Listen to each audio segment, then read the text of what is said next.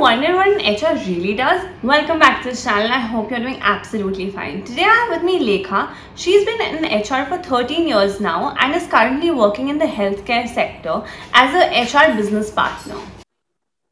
Hi Lekha, welcome to my channel. Thank you, Sneha, for having me here. So let me start by asking you, how demanding is the job of an HR?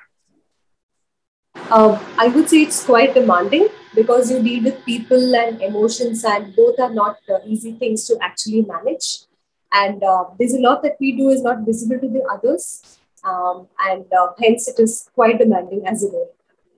Right. Coming to my next question, can you give us an insight into an HR's life?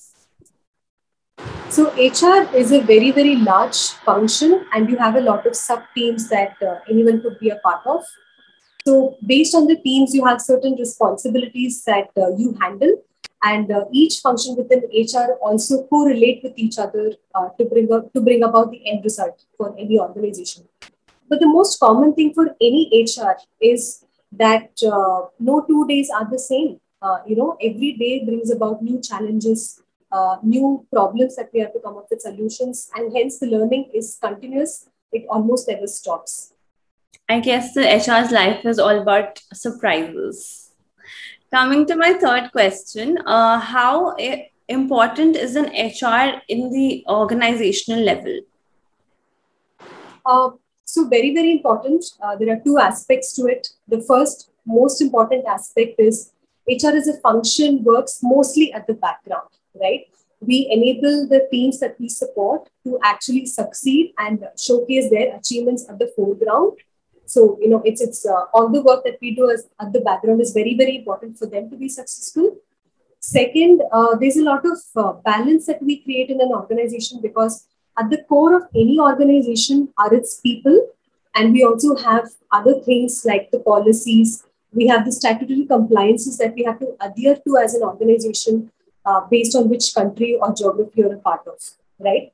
And balance is very, very crucial here because you focus on one aspect, and if you don't focus on the other aspect, it'll not have the harmony that you strive for so hard.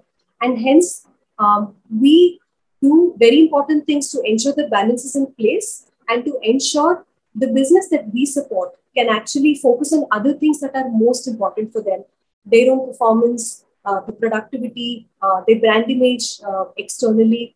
These are the things that they don't have to worry about, they have to worry about, right? And at the background, what all we do to ensure, the face of the organization is clear is something that we take care of. Right. Okay, coming to my fourth question, how is the HR department evolving over a period of time? This function has seen a lot of evolution in the last couple of years. Two things that the HR function was seen as previously was that we were a very transactional function. We were always perceived to be,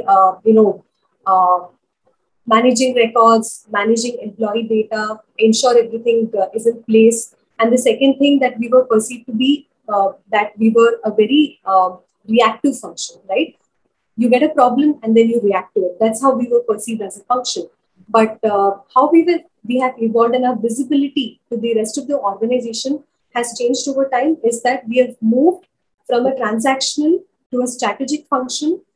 We have become a very, very integral part in the decisions that an organization makes for its overall strategy and success.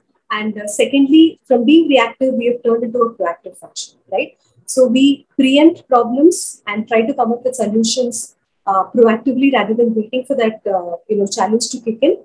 And a classic example of how we have evolved has been over the last 1 year.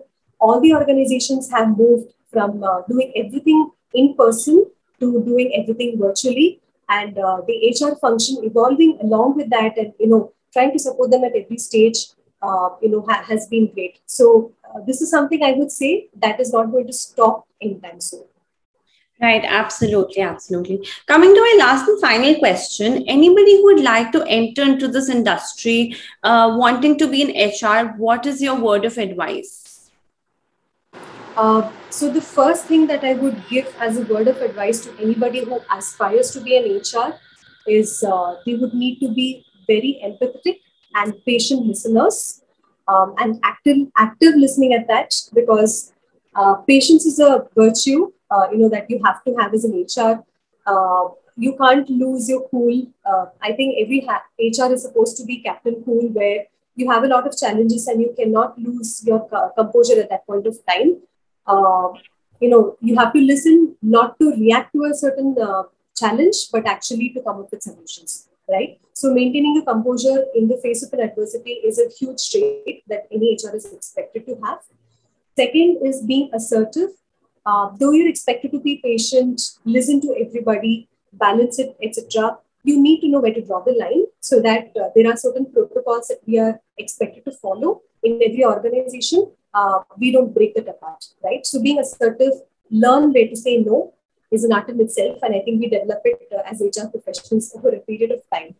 The most important and crucial trait that any HR should have is to continuously learn and adapt, right?